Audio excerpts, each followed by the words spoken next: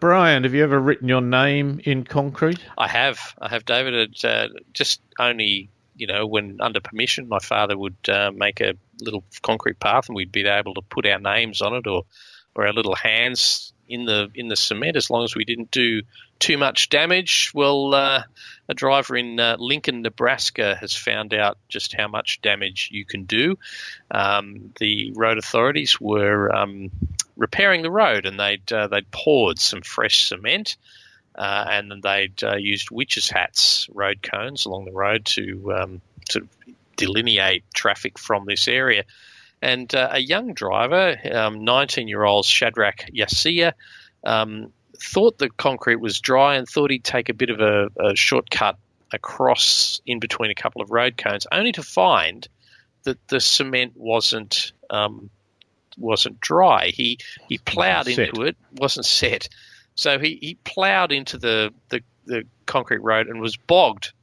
Now, the bad news for him is that the city engineers have said that the driver is responsible for the repairs, and the contractor has estimated that it would be US $10,000 or more to remove the car, to scrape the ruined concrete out of the road section, fix it, and then re-pour it. So a little shortcut has potentially cost this young fellow quite a lot of money. Did they have a sign saying wet surface? No, see, every time a toilet gets cleaned or what have you, you've got to put a sign out. Yes. Not just to say cleaner, but wet surface. You think a good lawyer could get this guy off and possibly jail everybody else for impeding his free speech.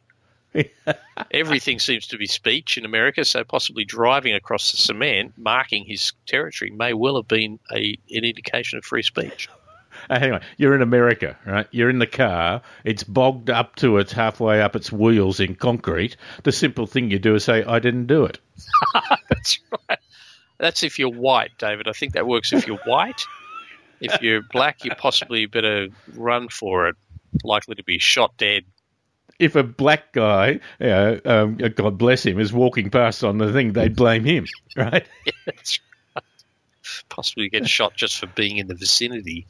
The other thing is whether the guy might have thought, I can write my name on the concrete, but, cars are invincible. Wouldn't it be funny to put my tyre prints on it? Oh, yeah. Drives across it, and, so he could drive through it. The only problem is the word through. It doesn't quite work. I think he might have been trying to sign his name, as it were, with the tread pattern of his tyres.